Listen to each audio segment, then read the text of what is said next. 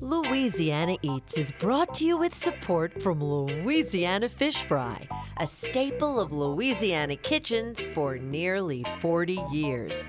Maker of batters, coatings, boils, tartar sauce, cocktail sauce, and more. Louisiana Fish Fry, because life needs Louisiana flavor.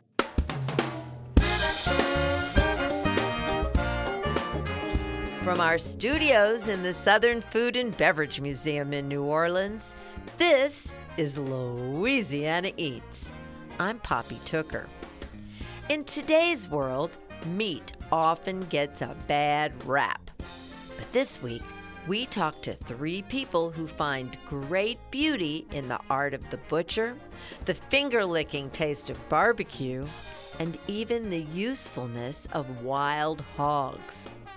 First, Chef Matt Moore chats about his latest cookbook, Butcher on the Block, which is not only chock full of more than 100 recipes, but also offers a butchering primer for at-home cooks, as well as a personal introduction to the butchers behind the recipes. Next, Pitmaster Ryan Mitchell talks about the nearly forgotten craft of whole hog barbecue and his family's barbecue legacy as documented in his book, Ed Mitchell Barbecue, which also features some award-winning recipes. Finally, Julie Grunewald joins us to explain how local sportsmen are using wild game to feed those in need through a program called Hunters for the Hungry. So grab your fork and knife and make sure there's plenty of napkins handy, because meat is what's for dinner on this week's Louisiana Eats. Chef Matt Moore's affiliation with the craft of butchery began with his grandfather, a World War II veteran who ran a butcher shop in the southern Georgia town of Valdosta. In his fifth and latest cookbook, Butcher on the Block, Matt explains the history and value of butchering by introducing readers to butchers from across the U.S., Europe, and even his own neighborhood supermarket. He also offers step-by-step instructions for those who would like to enhance their home butchering skills, and explains why the modern butcher shop is one of the most exciting places to be these days, in his estimation. My name is Matt Moore, and I am author of Butcher on the Block. Matt, I am so happy to meet you because I loved your book. It actually reminded me of what we say about Louisiana Eats, which is that it's not really a show so much about food, it's about people. And that's how you begin your book, by explaining that it's not really about butchering, it's about butchers. This is my fifth cookbook, Butcher on the Block, and my previous books really started a format with a book called The South's Best Butts. It was a chance for us to travel the barbecue belt, and an opportunity for me to work with Southern Living, which put out two of my books, and just such an iconic brand, where we went on the road and we started to tell other people's stories. And it gave me the opportunity to kind of sharpen my skills of storytelling and kind of creating these slice of life vignettes. But it was also a challenge to be able to pull out the secrets and techniques of the recipes that we would feature in the book. So South's Best Butts was really focused on the art of low and slow cooking and barbecue. I always joke around that I cannot write a cookbook without going to the great state of Louisiana. And in that book, we went to Lafayette, Louisiana, where we met the team at Johnson's Boucanier, which is just such a fantastic place, and spent some time with the family there. Ultimately, my follow-up book was Serial Griller, and that was focused on all the goodness that happens hot and fast, live fire grilling. Again, we found ourselves at Margie's Grill in New Orleans as we, featured their story. And so when it came time to write Butcher on the Block, I wanted to continue to follow the format of storytelling. of introducing people to these rich characters that I meet throughout my travel. I wanted to expand the horizon beyond just the United States, but also pick up some of the influence that we had that I found in my own life abroad. And I also still wanted to incorporate the ideas of barbecue and grilling. And I guess it was a little bit serendipitous in the sense that my grandfather, a World War II veteran, was a butcher himself, and he ran a family store after the war in Valdosta, Georgia. And generationally, he was part of a generation of family butchers that ultimately stopped with his son, who became a banker, which I think is such a great story. And so, for me to be able to pick up, what's essentially been in my blood and honor my grandfather, but also pay homage to what I think is a great resurgence that we're seeing here in the United States as people want to know more about the source of their food, the quality of their food, the utility of what they can find. I think it's a really useful book for the right now, and it really encourages you to foster community with your local butcher too. Well, your grandfather was just truly the definition of a great American because he was an immigrant and he got that whole family dynasty of butchering and stores started with just a gas station and a fruit stand, huh? Yeah, so my great great grandfather came over from Beirut, and at that time, the Middle East was largely Catholic and French influence. So he had gone to France and ultimately decided to come to the United States through Ellis Island, where he changed the last name from Nasrallah to Dennis, because as I was told, it was the man in front of him. It sounded more Americanized at that time, and he spent some time in Tennessee. Eventually, made his way down to South Georgia. Had a son named Sam, who was my great-great-grandfather, who ultimately had Abraham, who is what we call our Jiti, and my grandfather. And so he was the first generation born on American soil. And he really took this idea of the family food store to the next level, especially after the war, along with his brother, of kind of creating what I would say is the template for the modern day supermarket of being able to have all the food and the butchering in house. And it's a lovely story. And by the time I came along, the store had sold. So it was really incredible to revisit a lot of the folks that still live in Valdosta, Georgia, that remember the kindness and the expertise of my grandfather and how our family served that community so well.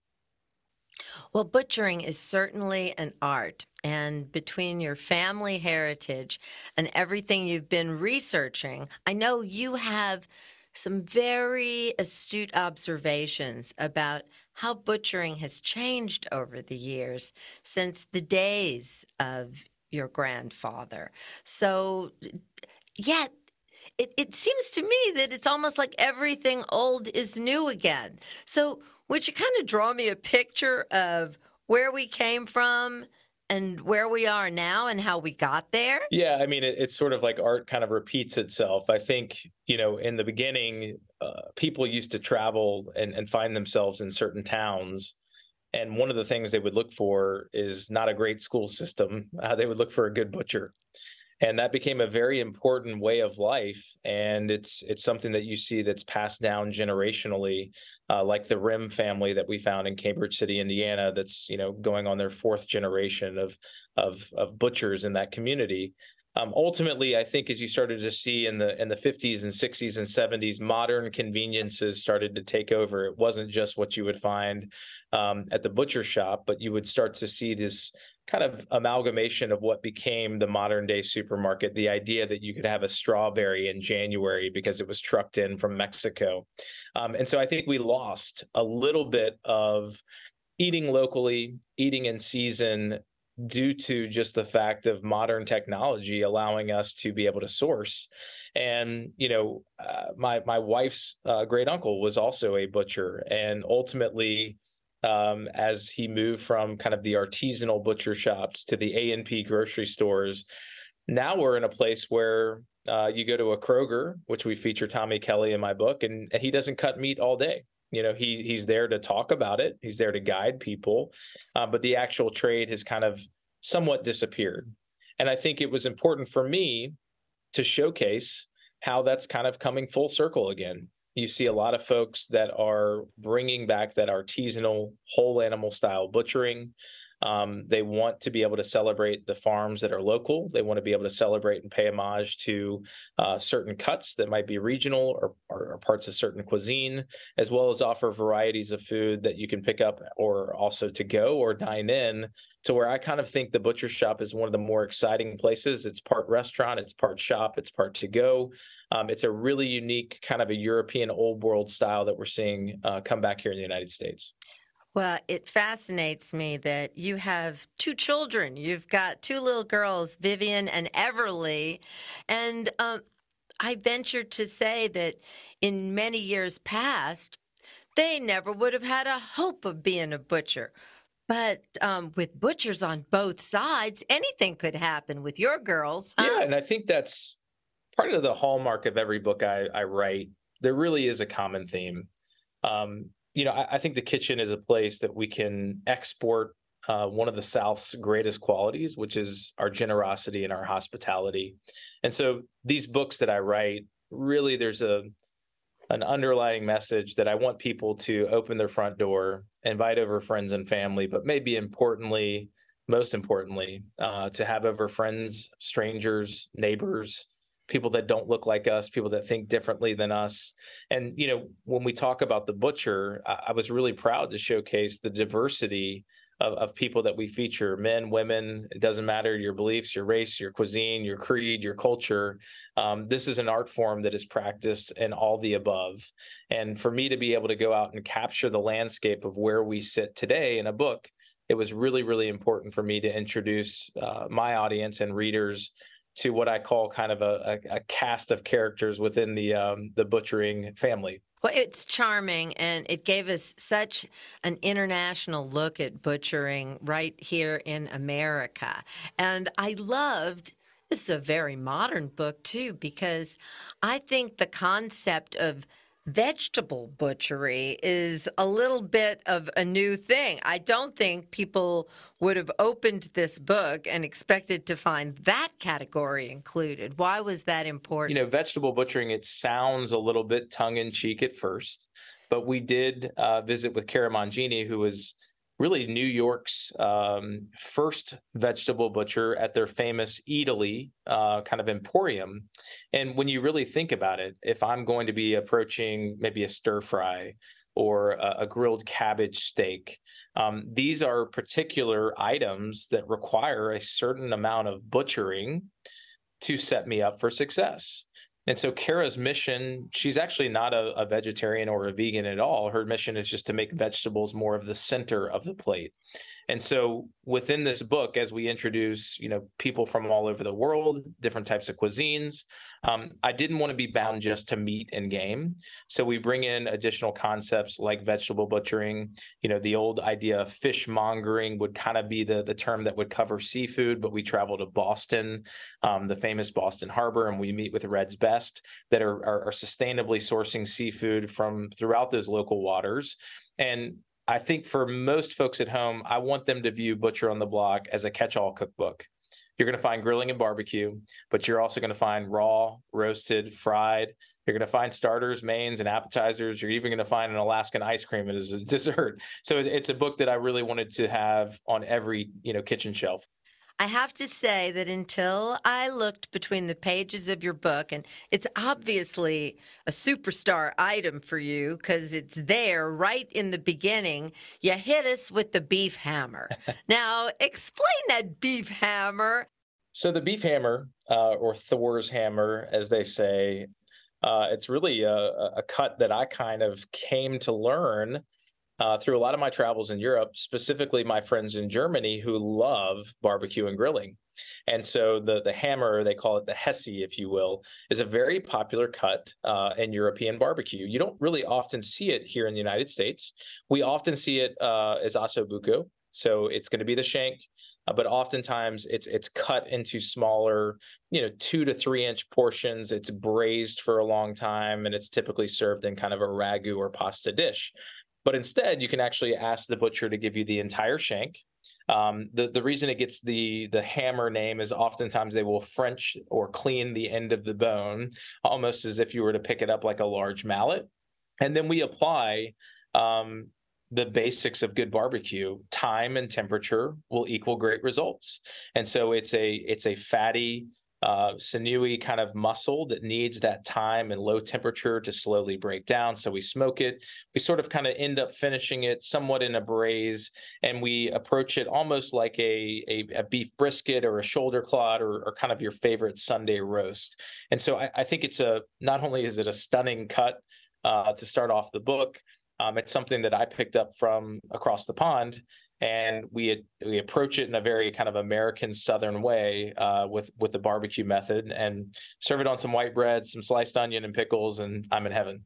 So let's talk a little bit about going in to see your butcher, and maybe if you've got some favorite insider meat cuts that only folks in the butchery world might know.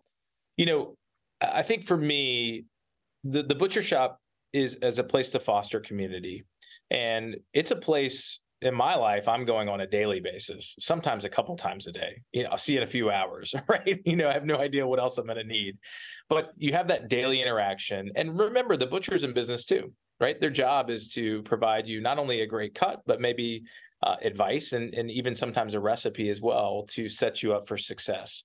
So I would say kind of, we've talked about vegetables and seafood, but sort of the gateway drug for me of the local butcher is typically going to be whatever's fresh ground that day, right? So that ground, we'll use ground beef. Oftentimes they may be taking the trimmings and cuts from dry aged, very expensive cuts and incorporating that into whatever their house grind might be. And so you're getting a lot of quality, a lot of value. If you've never made just a good old hamburger in a cast iron skillet with fresh ground meat from your butcher, you haven't lived. And so that's a very approachable item that you can start with. Of course, I also think that a lot of butcher shops are known not only for their dry aging techniques, but for the local sausages that they make. An andouille sausage that I'm going to find throughout Louisiana, it might be different than a bratwurst that I'm going to find in the Midwest, or an Asian style sausage in San Francisco. You see a lot of those specialties that are made in house, including my grandfather, who would make kind of a merguez or a Lebanese style in Valdosta, Georgia. And for the folks that pick up my book, I want them to sit down on a Saturday morning with a good cup of coffee and be able to travel to these places. I want them not only to learn about the history or the person, but also to kind of feel what it's like to be there, the sights, the smells. I do my best to tell you all about the taste, but I also give you a recipe so you can pull it off at home. Well, this has just been a fascinating conversation. And Matt, whatever you do, don't come back to New Orleans without calling me. Let's go have something good to eat. Sounds like heaven. Can't wait. Thank you. Thank you.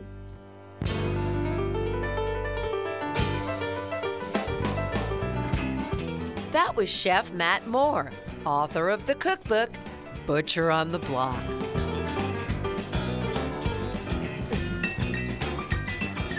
Coming up next, we speak with another son of the South, Pitmaster Ryan Mitchell, who demystifies the art of whole hog barbecue and his family's barbecue legacy. Louisiana Eats returns after the break.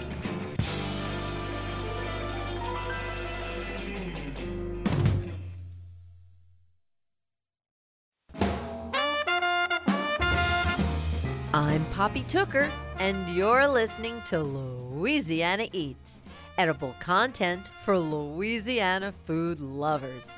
Louisiana Eats is brought to you with major support from Crystal Hot Sauce, now celebrating 100 years of hot sauce deliciousness. Always made with just 3 simple ingredients: aged red cayenne peppers, distilled white vinegar, and salt. Nothing artificial. Crystal Hot Sauce. Step out of the heat and into the flavor. From Rouse's Markets, synonymous with seafood straight from Louisiana's waterways. Rouse's Markets tastes like home. And from Camellia Brand, beans done right, a New Orleans tradition since 1923. Camellia is celebrating their centennial with innovations for today's lifestyle. Beans for 2. If a bag of beans is too big for your family, Camellia's New Orleans-style red beans for two and Cajun-style white beans for two has everything needed for dinner in today's smaller households. Learn more at camelliabrand.com.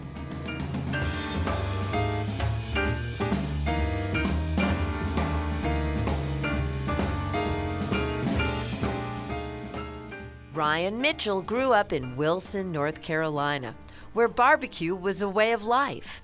In fact, it's his family's legacy. Their story began in the late 1800s with his great-grandfather, whose work was in the Carolina tobacco fields, but whose passions were his family and good barbecue. That passion was passed down through generations, and today Ryan and his father Ed are both renowned pitmasters who specialize in the almost forgotten art of whole hog barbecue. Their methods center on traditions handed down from their ancestors. Only use well-raised animals, and only season with sugar-free sauces and rubs made from real whole foods. The family story, along with their recipes, has been recorded in the book Ed Mitchell's Barbecue, written by Ryan and his dad. And the family's line of sugar-free sauces and rubs, aptly named True Made Foods, can be found on grocery shelves across the country.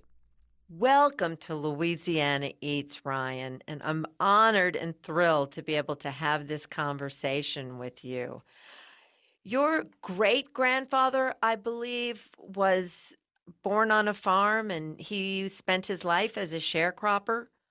Yeah, he did. My great grandfather, who is he just so happens to be the first name in the dedication paragraph of the book on the first page. He was born in the late 1870s, right off of the plantation. And he went on to father 35 children, 36 children actually. And the most impressive part about that is just only 2 wives. So. Woo! Yeah, the first wife had 16, and unfortunately she passed away, and then his next wife had 20. And from that second wife, my amazing grandmother, Doretha Mitchell, was born, and that is my father's mother, and that is my grandmother. And from that clan came the Ed Mitchell, Doretha Mitchell, and Willie Mitchell group family. And here we are here almost, 150 years later, still celebrating barbecue and trying to continue a family legacy. It's incredible to come from such incredibly hardworking, wonderful folks, isn't it? It is. It was a blessing. I mean, it was just, you understand the value of hard work, and you understand, as a young man from my generation, you understood what to complain about and what you could not complain about, because you had so many references of family members and people who went through a completely different level of, work and humility. Although the Mitchell family had a long barbecue tradition, that delicious pork wasn't shared with the public until Ryan's grandfather Willie and his wife Dorothea bought a small grocery after a lifetime of working for other people. He bought that corner store, that supermarket with his retirement check. Their latter days were going to be geared towards just trying to leave their kids something. That's really all it was about. And my grandfather was just hell-bent on just, having some moment in his life where he can, have some say over his financial destiny, have some say over what his day looked like, have some say over the type of, psychological or mental abuse that he was not going to put up with, through all of those years of working, in those environments that weren't favorable for him, for the both of them. The goal was, there wasn't some elaborate business plan to get rich and like build a supermarket or barbecue empire. They literally just wanted to have something to hand down to their kids if it wasn't anything but just a mindset that, hey, you could, even if it's in your last days, you know, you can kind of shoot for this. And so the next generation can kind of have something of a roadmap, you know?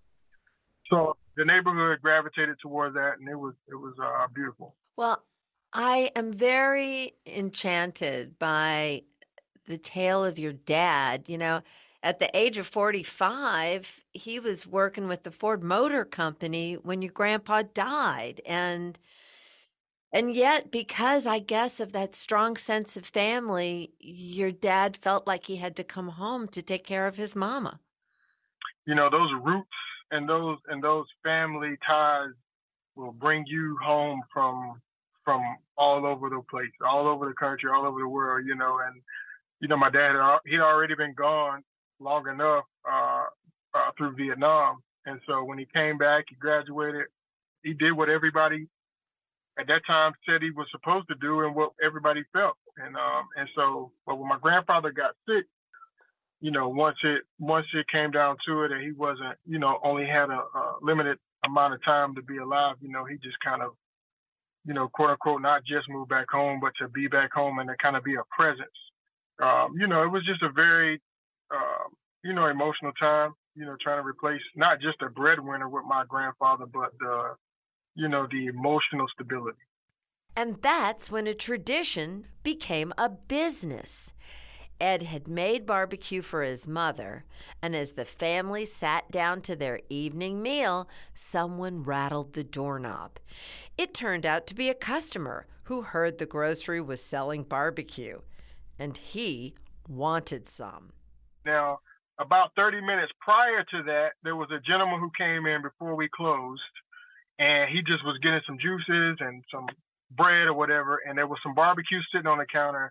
And my grandmother had given him a sandwich because he saw it, and he goes off into the neighborhood, you know, telling the houses behind us that we were selling barbecue, which was not the case. So, and my grandmother kind of stands up from like behind the meat counter, and she said, well, just tell them, you know, we'll have some tomorrow. And my dad is looking like, what? It's like, so he just tells the guy through the door, listen, man, we'll have some tomorrow. I'll see you later. So the guy leaves, and lo and behold, you know, the next day turned into 5 people, and then the next day turns into 10 people, and then the next day turns into 20, and we kind of just, you know, and that's just how we built our business out, you know, just really from humble beginnings. I tell people all the time, we got into the business, you know, really from a position of pain, you know, just trying to keep family together and pay some bills. We were not on the competition circuit. We weren't traveling the country, winning awards. We were literally trying to put one foot in front of the other and keep our family together. Tell me your thoughts about pitmasters. Are they a dying breed? You know, it's a labor of love, and it's completely labor intense. You know, it's so hard. Those that are left are doing a great job. So we committed to just cooking whole hog and whole hog barbecue only, and that's how we built a name for ourselves.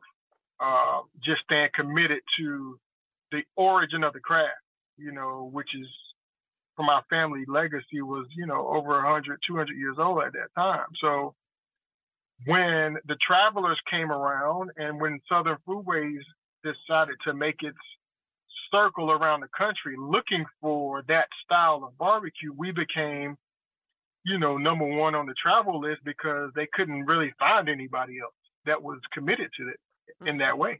It's very telling. I mean, it really opened my eyes reading in the book about the first trip to the Big Apple barbecue block party.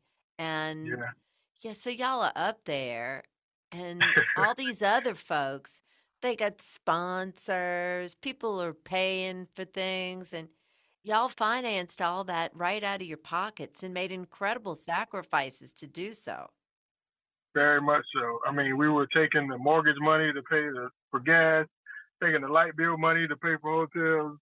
You know, it was really, it was nerve-wracking, man. I mean, we didn't know anything about, you know, what it meant to do travel cooking. You know, if we can make it to the big stage of New York City, then we possibly can get some help. You know, we can get some, you know, we can raise the bar on how people feel about what we're doing down here. And we can really get on a stage that will give us some notoriety and some credentials.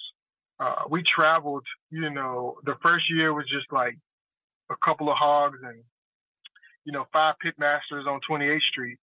By the time we got to year 10, 11, it was 15 pitmasters. We were cooking 16 whole hogs a weekend, and we were serving over 100,000 people. You had a big career, a big corporate career in finance, but barbecue called you home. So I get off into my career, and I was down the path of banking, finance, investment banking, and I had promised, I've touched my last hog, I've fried my last pizza, dropped my last basket of fries, no more, frying chicken, and all those days were over. And I get into the middle of my career, 8, 9 years into my career, and the stock market crash happens, and the company that I'm working for now comes in and says, we're going to lay off about 2,000 people, and you're one of them. But Food Network and Bobby Flay and all of the things that come along with being on TV was trickulating at the same time. So I got laid off, but my dad was still pushing buttons, still hedging, making a way into the entertainment side of barbecue. And I went home and I said, hey man, I think now's the time we take this a little bit more serious than what I have been. And he's, sitting there like, yeah, I thought you would see it my way pretty soon, So. Well, a big part of your expansion has been making sauces and rubs available to everybody. Absolutely. True Made Foods is our parent company. We developed a line of no sugar barbecue sauces. We have a couple of almost 6,000 grocery stores around the country who are carrying our products, and it's the way that my grandmother and my great-grandparents used to do it, when barbecue sauce and food was made, without all the additives and all of the preservatives. Well, Ryan, speaking of the legacy, so how is your grandmother, Doretha? She's doing great. She'll be 93 years old this coming November. Have you been with her when she sees the products on the grocery store shelves? The first store that put us on the shelf, I remember I went to go pick her up. I remember walking her down the aisle where the condiments were, and I was like, oh, I wonder what they got over here. So I pointed at the shelf. I was like, have you ever seen that guy before right there on that bottle? And she looks, and then she does like a double take, a triple take, and she grabs the bottle, and she starts crying right there in the store, right? So the general manager comes out, thinking that I am causing a ruckus, right? I was like, no, man. And he walks up to her. He was like, who's making this sweet, lady cry, whatever, right? And she says, no, this is my baby. This is my family. We got our products right here. We got our sauces. And the guy, he looks, and then he starts crying. Then the manager starts crying with her, right? And he's like, and so he goes back and calls, the home office, and they do this big story on it, and he ends up thanking me and thanking us. And so they made a big deal out of it. But, that was her moment. There's so much for so many people to learn still about what barbecue teaches us about race relations in the South. At the core of barbecue, right, it's all hospitality and, commitment to kind of being of service to each other. At the end of the day, barbecue, food in general, music, those are binding forces no matter what race, color, or creed you are. So we want to continue that, man. And barbecue in its origin was just that. Hopefully, barbecue is a way to bring us all closer together. So thank you, Ryan. Thank you so much.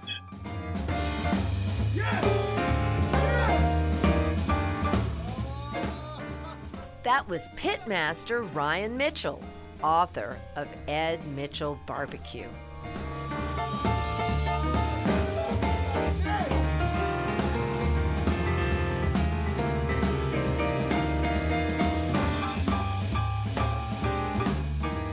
What is the difference between barbecuing and grilling?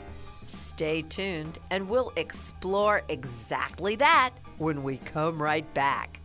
Don't go anywhere.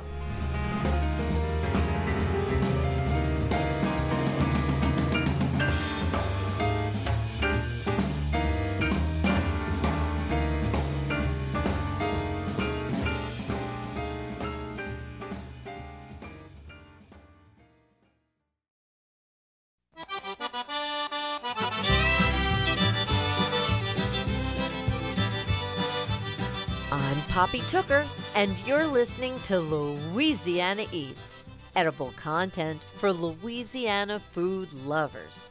Louisiana Eats is brought to you with support from Louisiana Fish Fry, now doing for chicken what they've always done for fish.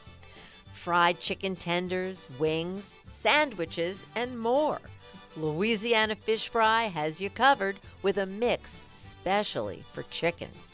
Louisiana Fish Fry, because life needs Louisiana flavor. And from Visit the North Shore. Discover world-class culinary flavors on the North Shore this summer. Experience the bounty of the bayou and rich culture from award-winning chefs, soulful mom-and-pop restaurants, extraordinary bakers, and creative mixologists. To learn more, request the Explore the North Shore Visitor Guide for inspirational stories, custom itineraries, and event information at visitthenorthshore.com. St. Tammany Parish, Louisiana's easy escape, just 40 minutes from New Orleans, French Quarter.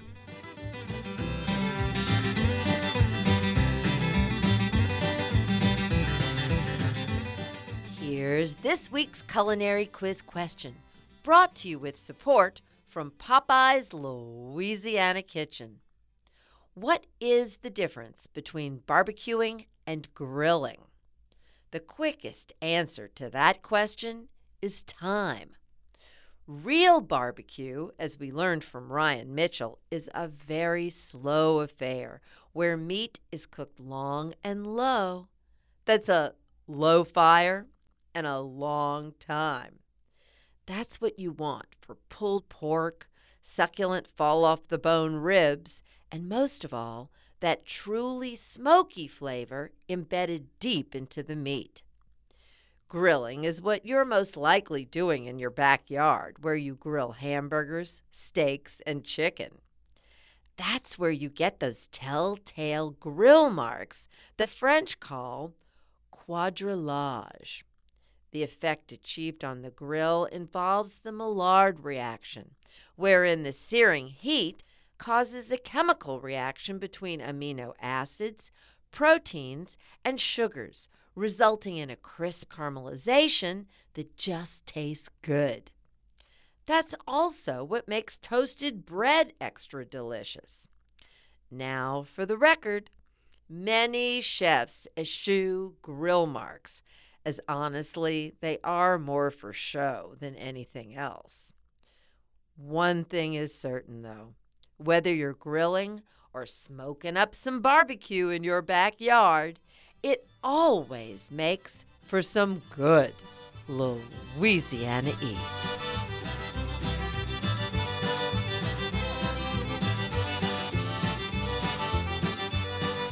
Because of the vast natural resources available to hunters and fishermen in our state, Louisiana is deservedly known as sportsmen's paradise. After all, even our cars' license plates proudly proclaim that fact. We sat down with Julie Grunewald to learn all about how local sportsmen are putting our natural resources to use, feeding those in need of a good meal. My name is Julie Grunewald, and I am the Executive Director of Hunters for the Hungry, Louisiana. Julie, Hunters for the Hungry. What a great concept. It all began in Baton Rouge, didn't it? Well, actually, it began with our chairman and her husband, who were on a hunting trip in another state. And she picked up a local newspaper and read about a similar program that they had out west. And she said, "Oh my goodness, why don't we have this in Louisiana? We live in sportsman's paradise. This has got to happen." And that was in 1994. So that was a while back, and it is still going and growing today. Wow, that is a long time for this program to have been in existence, and it is such an important project because you all are making a difference ecologically, agriculturally, and feeding the hungry because hogs in particular, those wild hogs cost $76 million in agricultural losses a year. Yeah, they've been a real nuisance problem for a long time. And there's a lot of people that are trying to obviously figure out kind of how to get them under wraps, so to speak. But in the meantime, what we're trying to promote is that there are a lot of them out there. So let's put them to good use and have them turned into one of our partner processors throughout the state, and they'll process the meat for us, and then we can give it to the food bank because it's great protein, and it's a great source of lean protein once it's prepared properly. And so we're taking that opportunity and putting it to good use. And of course, one of the great things for hunters is that there is no season. Absolutely. And the other good thing is that there's no cost to the hunter. So they just have to get it to one of the processors, and then Hunters for the Hungry will pay all of the processing fees. Tell me about some of your partner processors, where they're located, and how that works. Yeah, so we're really, we have over 50 that are partnered with us currently. And honestly, as our program gets more awareness and our programs are expanding, then we are having processors who are out there that we may not even know about yet reach out to us and say, "Hey, I heard about your organization. I definitely want to get involved." So we work with all 5 major food banks throughout the state of Louisiana. And so when the processor is ready for a pickup, that local food bank will send one of their agencies that is located in that community to pick up the meat. You all harvested 49,000 pounds of protein that resulted in 196,000 meals. That really is making a dent. It really is. And, protein, as you know, is the most expensive part of every meal. So when we are able to provide this to the food banks and their agencies, it's such a huge help for these, again, there's soup kitchens and the shelters that are having to feed so many of the needy throughout the state every single day. So not having to pay for the most expensive part of the meal is certainly very helpful all the way around. And Venice Marina, I understand, actually donated more than 6,000 pounds of fish last year. Oh, they've done that twice. So they've actually donated over 12,000 pounds of fish. So, sometimes it's hard for people to put that into perspective. But, as far as, ground meat goes, I just always say envision 1 pound of ground meat that you see in the grocery store or when you're buying, for hamburgers, and, times 12,000, or whatever, 49,000 for the deer meat. Well, it may surprise people to learn that their donations are actually tax deductible. So yes, so there you can, especially if you pay for the processing fee of the animal that you turn in, you can write that off as a tax deduction. That is true. What an incredible program altogether. And of course, every fall, right before that deer season starts, you all hold an annual Clean Out Your Freezer Day. Tell us about that event. Yeah, so the premise is that right before you're going to start bringing home more deer meat from the upcoming deer season, is sometimes you think you may eat everything that you brought home from last season, but you have a little bit left over and you need to make room in your freezer. So we ask people to clean out their freezers and donate that meat, whether it be, we get everything. We have drop-off locations throughout the state, and in the New Orleans area, Puglia's Sporting Goods and Metairie is one of our drop-off locations. And so we have volunteers set up out there where you pull up, they'll help you unload your ice chest or whatever you want to donate, and then you drive off. We keep it super simple. But all of that meat and protein is going to Second Harvest Food Bank and to the New Orleans Mission as well. What incredibly inspirational work that you do. Bravo. How can people learn more about Hunters for the Hungry? You can visit us on our website, which is www.la.org. So h4hla.org. We're also on all social media platforms, so you can follow us on Facebook, Instagram, LinkedIn, Twitter, all the things, and keep up with, our Clean Out Your Freezer Day, our locations, our processors that you may be in your area. And if you have any questions, you can always reach out to us either through the website or certainly on social media. Julie, before I let you go, I do think that we need to make sure people understand what a menace those wild hogs are. Those hogs are out there rooting in and actually compromising our levee system. For sure. They're doing a lot of damage to all, anybody that's a landowner, not only if you are a farmer or if you have hunting property, but you're right. I spoke to someone on Grand Isle the other day, and she said Elmer's Island right now is full of them. And so they are, they cause so much damage. They dig holes.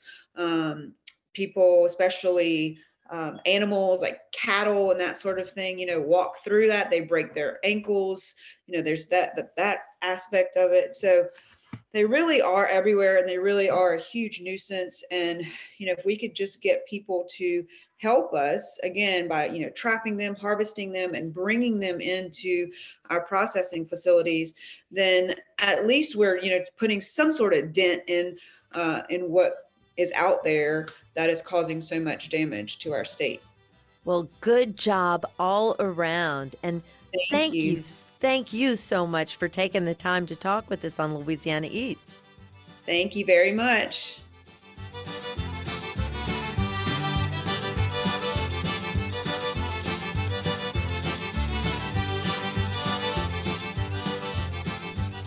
That was Julie Grunewald, Executive Director of Louisiana's Hunters for the Hungry. That's it for this week's edition of Louisiana Eats, edible content for Louisiana food lovers.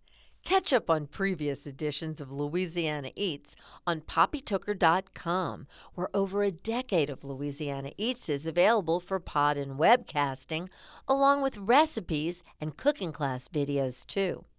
And don't forget to rate us on your preferred podcast platform.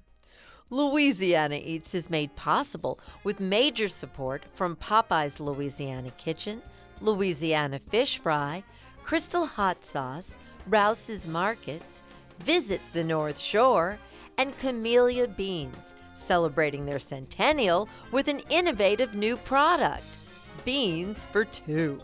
Camellia's new red beans for two and white beans for two include everything needed to cook two authentically seasoned bowls of beans, scaled for today's smaller households. Learn more at camelliabrand.com. And from D'Agostino Pasta, celebrating our culture with fleur-de-lis, crawfish, and alligator-shaped pastas. All handcrafted in Louisiana, just as it's been done in Sicily for centuries. Visit d'agostinopasta.com to learn more. Original theme music composed by David Pomerleau and performed by Johnny Sketch and the Dirty Notes. Big thanks to senior producer Joe Schreiner, producers Blake Longlinay and Steve Himmelfarb, with writing contributions from Becky Retz, and to our business manager and social media maven, Maddie Mullidew. Catch up with us anytime on Instagram, Twitter, and Facebook too. Louisiana Eats is a production of Poppy Tooker Broadcasting.